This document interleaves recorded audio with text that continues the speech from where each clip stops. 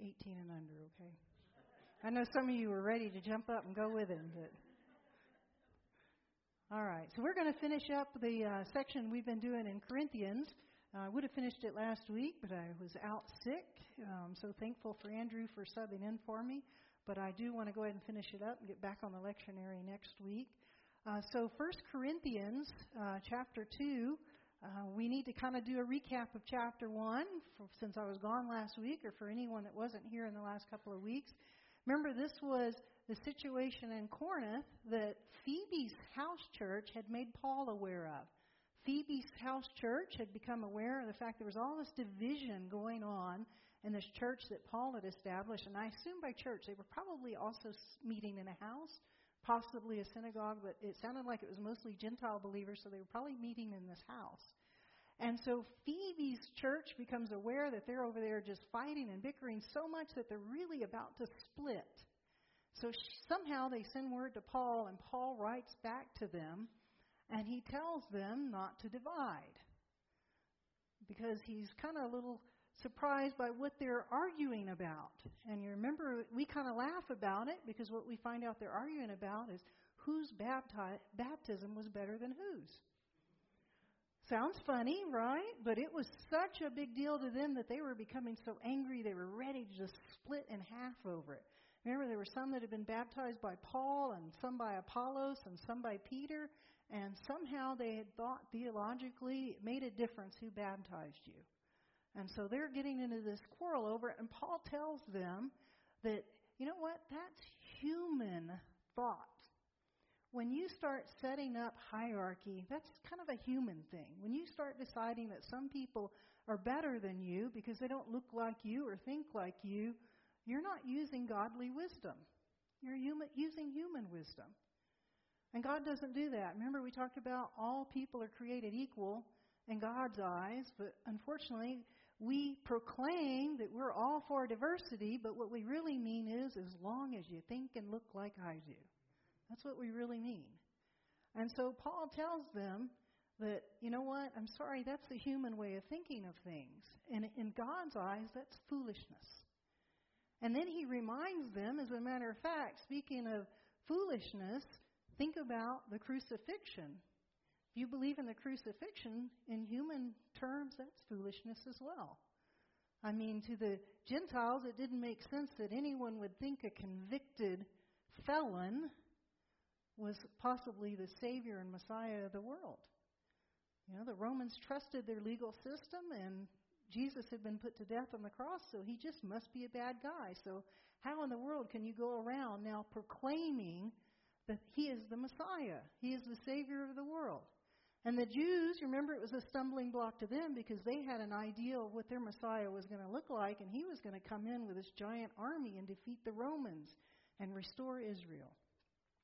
So Paul's making his argument, but as he's making his argument, you come to the realization that we realize that trying to mend division isn't that easy, is it? It really isn't. I mean, he can make all these arguments, he can be very rational, but at the end of the day, we really struggle with this. I mean, you see it in the news right now. I can't tell you how many people I've had tell me recently that we're going to have another civil war if the division between the Republicans and the Democrats continues the way it is. As a matter of fact, recently I read that a man shot his boss because his boss was a Trump supporter and he was not. So it is becoming quite tense. But is it easy to fix? I mean, it's just not. I mean, we can say, I'm all for let's getting along. We even come up with a slogan, let's agree to disagree. But does that mean we still get along? It doesn't. We don't. We still struggle to get along. And Paul recognizes that, and so Paul's going to actually present a solution to the Corinthians. And so I'm going to read this first section. Actually, it's the entire chapter, but it's only 16 verses. Don't get scared. The entire chapter, chapter 2 of Corinthians, where Paul presents his solution. Now, let's see if we can find his solution. When I came to you, brothers and sisters, I did not come proclaiming the mystery of God to you in lofty words or wisdom. For I decided to know nothing among you except Jesus Christ and Him crucified. I came to you in weakness and in fear and in much trembling. My speech and my proclamation were not with plausible words of wisdom, but with a demonstration of the Spirit and of power, so that your faith might rest not on human wisdom, but on the power of God. Yet among the mature we do speak wisdom, though it is not a wisdom of this age or of the rulers of this age, who are doomed to perish. But we speak God's wisdom, secret and hidden, which God decreed before the ages for our glory. None of the rulers of this age understood this, for if they had, they would not have crucified the Lord of glory. But as it is written, what no eye has seen, nor ear heard, nor the human heart conceived, what God has prepared for those who love Him. These things God has revealed to us through the Spirit, for the Spirit searches everything, even the depths of God. For what human being knows what is truly human except the human spirit that is within? So also no one comprehends what is truly God's except the Spirit of God. Now we have received not the spirit of the world, but the Spirit that is from God, so that we may understand the gifts bestowed on us by God. Anyone find it in there? Yeah, such Pauline writing, isn't it? I could say everything Paul just said in one sentence. It's the Holy Spirit. You need the Holy Spirit. That's what Paul's saying. But we know Paul likes to write, and so he wrote, and it got kind of lengthy there. But what Paul is telling us is the solution is we need the Holy Spirit. And why do we need the Holy Spirit? Because the Holy Spirit gives us the mind of Christ. That's what we need. We can't do it on our own. We have to have the help of the Holy Spirit, because the Holy Spirit's going to give us the mind of Christ. So since we're going to talk about the Holy Spirit, I want to start just a little bit with talking about who is the Holy Spirit. Just a quick little recap. And the Holy Spirit is, theologians say, a person of the Trinity. Now, I struggle with that word person because the Holy Spirit is divine. But the reason they use person is because we have a tendency to think of the Holy Spirit as it. We don't think of the Holy Spirit in the same way as we think of God the Father and Jesus the Son. Those we kind of tend to personify, don't we? But the Spirit we kind of think of as this wind that moves, or this ghostly spirit that dwells within you and comes in and out and moves around and stuff. And so then we start kind of thinking of the Holy Spirit as it. And what do we do when we think of things as it? We start dropping their importance to us, don't we? And so theologians have decided it's really important we don't say it. The Holy Spirit is an it. It's really important that we personify the Holy Spirit so we recognize that the Spirit is divine and not just some wind that blows around. Now, as far as the Trinity goes, no one can explain the Trinity. Sorry, it's just not doable. People have tried. Some of the most common metaphors I hear for the Holy Spirit is a three-leafed clover, but it's one leaf. That makes the Trinity so easy to understand, right? Another one I've seen quite used a lot in seminary is you think of the Holy Spirit and the Son and the Father is in this dance, and they're holding hands in a circle. And so it's this dance, the three of them, but they're still one. Well, here's the truth of the matter is God says that He is one. God is one, but has revealed God's self in three ways in the Scripture. And that's as the Father, the Son, and the Holy Spirit. So we have to accept that somehow those three parts are still one. That's what we have to accept. And guys, if we could explain it, then God wouldn't be God anymore, would He? Because God is above us. And He blessed humanity with inquisitive minds. We want to know. We want to figure things out. We want to be able to explain it. But this is one of those we may just have to say, I take that one on faith. God said He's one, even though He's revealed Himself in three parts. We just have to accept it on faith. Because we have to accept sometimes that God is just unexplainable. And that's what separates humanity from the divine. So God is unexplainable to us. But the wonderful thing is we do know quite a bit about the Holy Spirit from Scripture, because of some of the words used to describe the Holy Spirit. And those are the counselor, the comforter, friend, companion. They tell us something about the Holy Spirit, don't they? It's someone that's with us.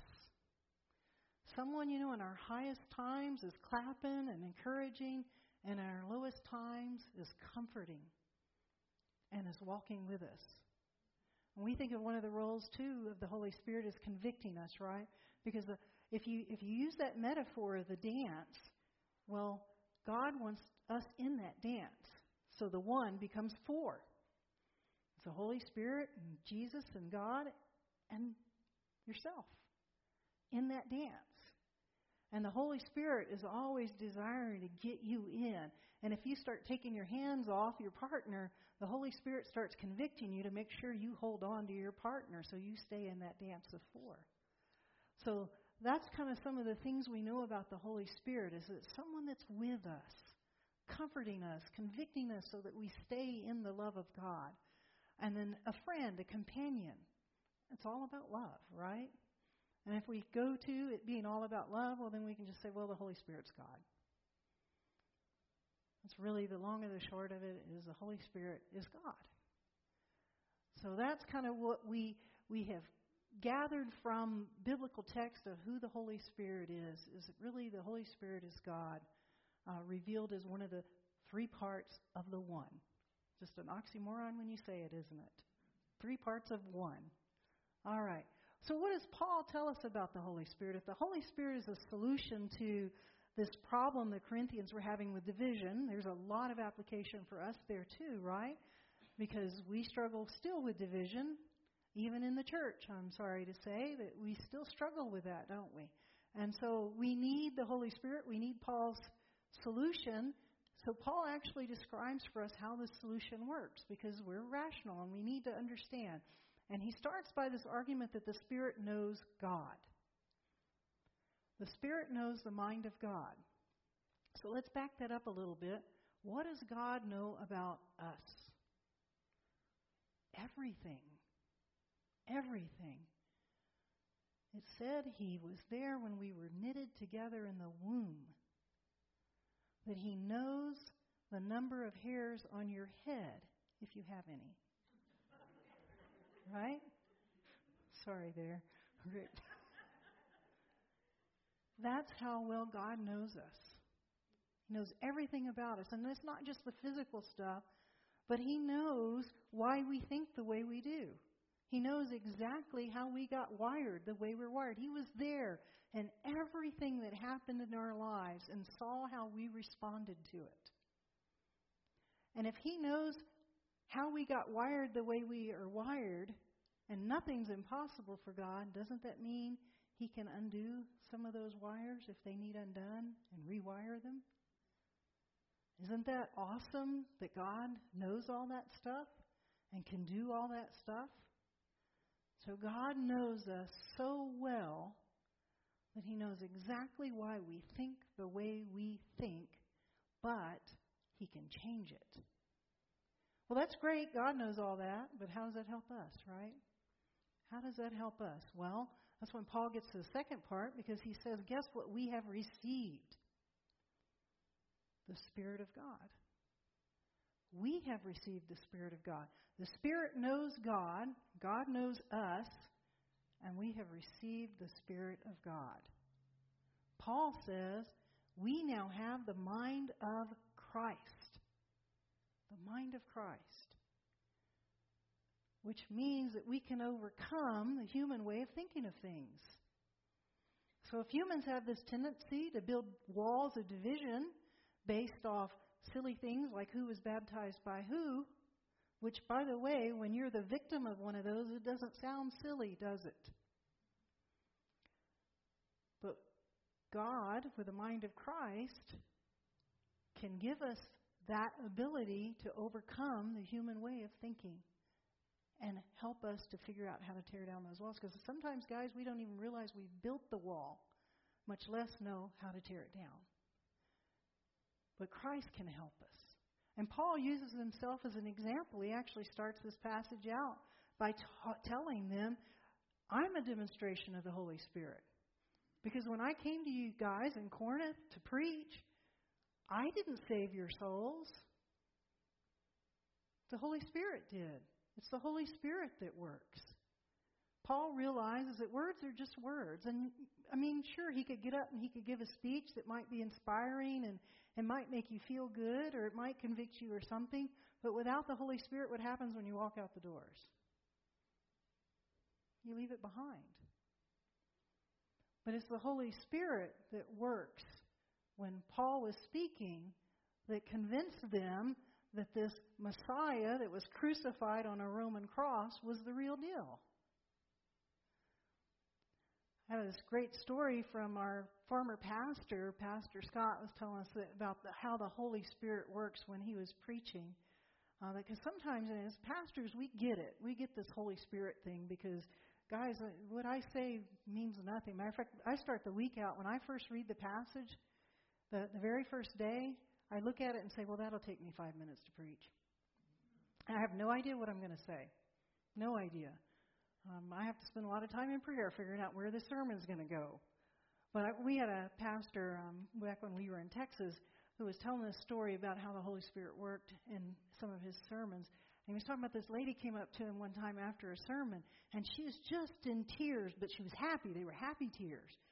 And she started telling him, man, you cannot believe I have been struggling with that forever. And what you said just made all the difference. And I let it go, and I feel so free. And she was obviously very excited, been very transformed. And so he was, really glad. But he's like, well, what is it I said that helped you? And she started telling him what he'd said. And he nodded his head, but then he went home and he got his notes out and he started looking at him. Well, I never said that. Never said that. But it was the Holy Spirit, right? The Holy Spirit that was making the difference. So Paul's saying, that's an example of what I'm talking about, is the fact that the Holy Spirit can help us overcome the way we think. Because human way of thinking is always going to be limited, and we're always going to have a natural tendency, unfortunately, to build walls of division. And so we need the Holy Spirit to overcome that. So speaking of needing the Holy Spirit, well, that means we got to stay plugged into the Holy Spirit, doesn't it? And yes, I know it's a 3-prong going into 2. I didn't realize that when I put it up there. The fine folks last night let me know. So, yes, ma'am. There you go. The Holy Spirit's the adapter. You go, Elaine. All right. So we have to stay plugged into the Holy Spirit. If we want to have the mind of Christ, if we want to overcome the way we think about things, we want to be rewired, we have to stay plugged into the Holy Spirit. So I want to have a little demonstration here of what that's like, and I need some volunteers. I need 2 volunteers. Do I have any volunteers? I'm going to start picking them. All right, Candy, you're going to be one of them. Oh, you're going to be working with tools. You good with that? One electric, one's not electric. All right, I need another volunteer. All right. Brienne's willing to do one. Whichever one you want to do. Are you comfortable using electric screwdriver?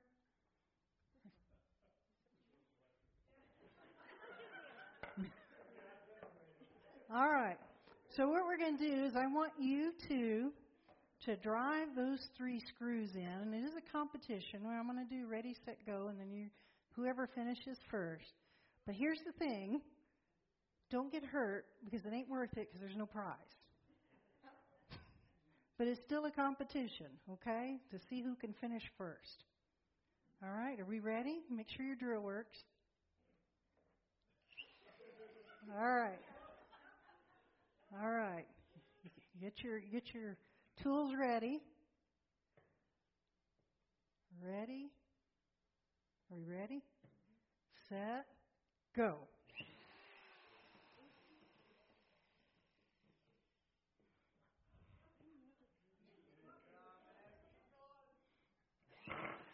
All right. Got one.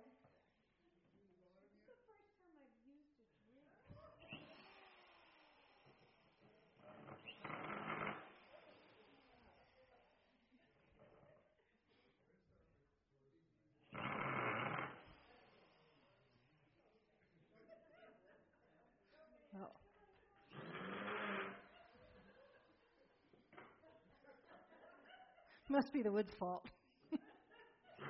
All right. We. Oh wait, she's still going, Brian. You might have a chance. Oh, it's over. All right, give him a hand. Candy won. No surprise, right? So, this is us trying to solve all of our problems with our mind. It'll get the job done, won't it? But it takes a while. It's a lot of work, a lot of energy. And you know what happens in life? There's not just 3 screws, is there? They just keep coming. And what happens when they keep coming? Eventually, you start getting the blisters and the sore hand. And what do? Well, I don't want any more of that. This plugged into power, wasn't it? Incredible. Made the job so easy, so fast. Boy, she could finish and say, bring another set on. I'm ready. She finished all 3 before Brian had finished 1, didn't she? This is our mind with the help of the Holy Spirit. When we stay plugged in, it makes all the difference, doesn't it? All the difference. But what happens when we unplug it and try to keep using this? You ever tried to use an electric screwdriver when it's not plugged in? It's more useless than that. It's completely useless. So what happens in our lives when we find ourselves unplugged from the Holy Spirit? What do? We run back over here, don't we? And grab this one and go back to doing it the old way. And what we need to do is say, well, goodness, I need to plug that back in, don't I? If I want to use it.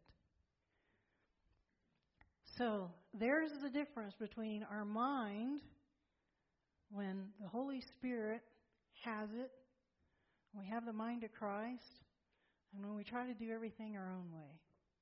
We have to stay plugged in. And how do we stay plugged in? Anyone know the answer to that? How do we stay plugged in to the Holy Spirit? Yeah, there's a bigger word that encompasses all. It's an ugly 10-letter word. Discipline. Specifically the spiritual disciplines. If we want to stay plugged into the Holy Spirit, which gives us access to the mind of God, so that we can overcome all the divisions and other things we struggle with. We don't want to be rewired. We have to practice our spiritual disciplines. And we don't always like doing that, do we? It's not always easy. Not always fun.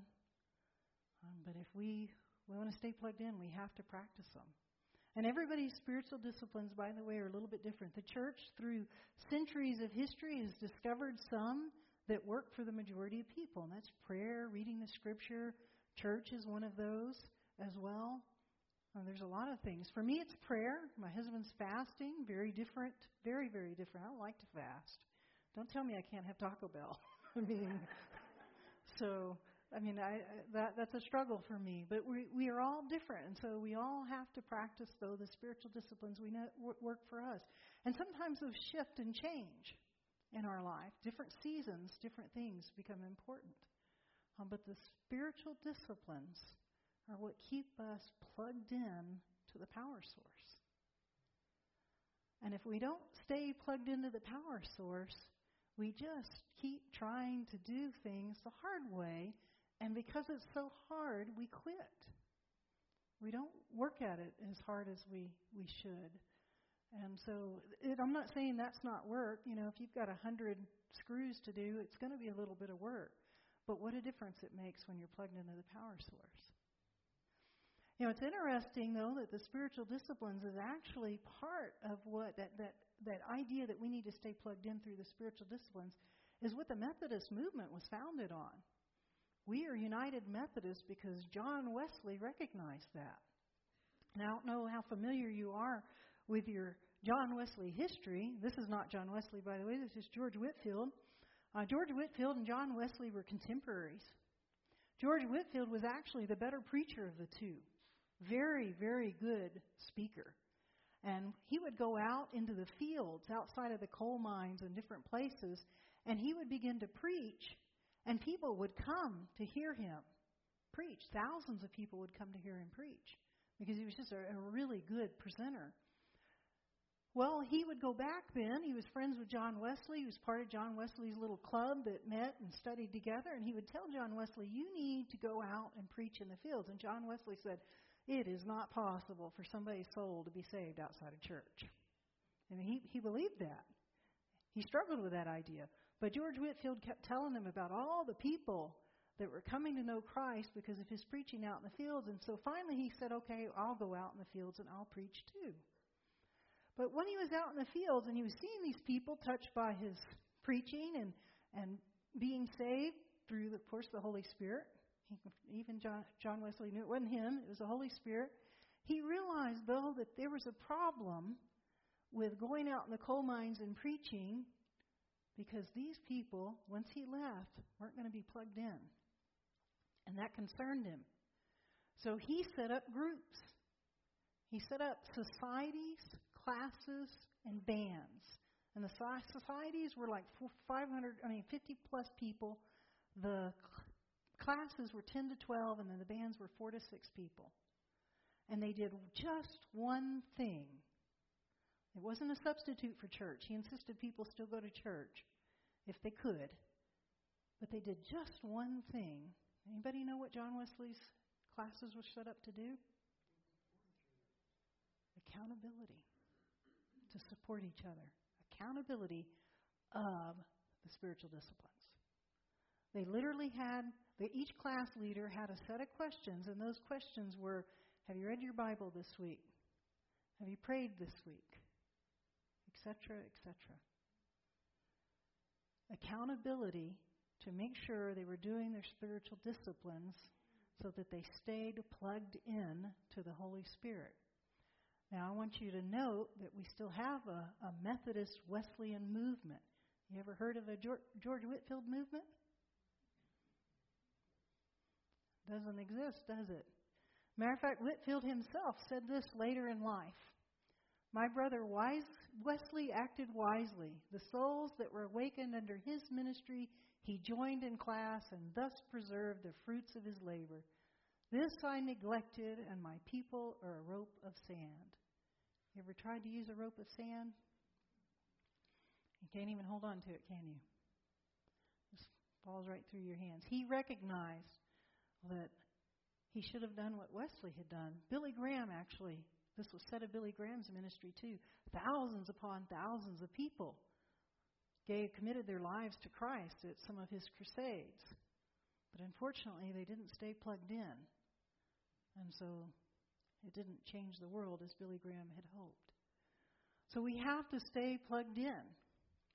We have to recognize that our spiritual disciplines are just not some duty we do to be good Christians. They're something we do so that our mind is transformed and changed. And when Christians allow their minds to be transformed and changed, we change the world. We've done it in the past. And we can do it in the future. But when Christians keep trying to change the world with a screwdriver, we get tired. We get too many blisters and it starts to hurt too much. And then we just sit back and we wait for God to rain fire and brimstone in the earth, and we can just go sit on our cloud and strum our harp. But that's not what we're called to do. We're called to transform the world in the here and now.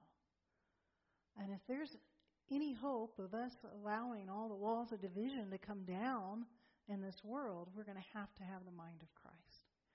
So that's my challenge for all of us this week. If you've neglected a spiritual discipline, pick it up. Commit to it every day this week. If you've got some spiritual disciplines that are working great for you, try a new one this week. And see if maybe God doesn't plug you in a little tighter this week. So, mind of Christ, I'm going to have to stay plugged in. Amen. All right, so we're going to sing.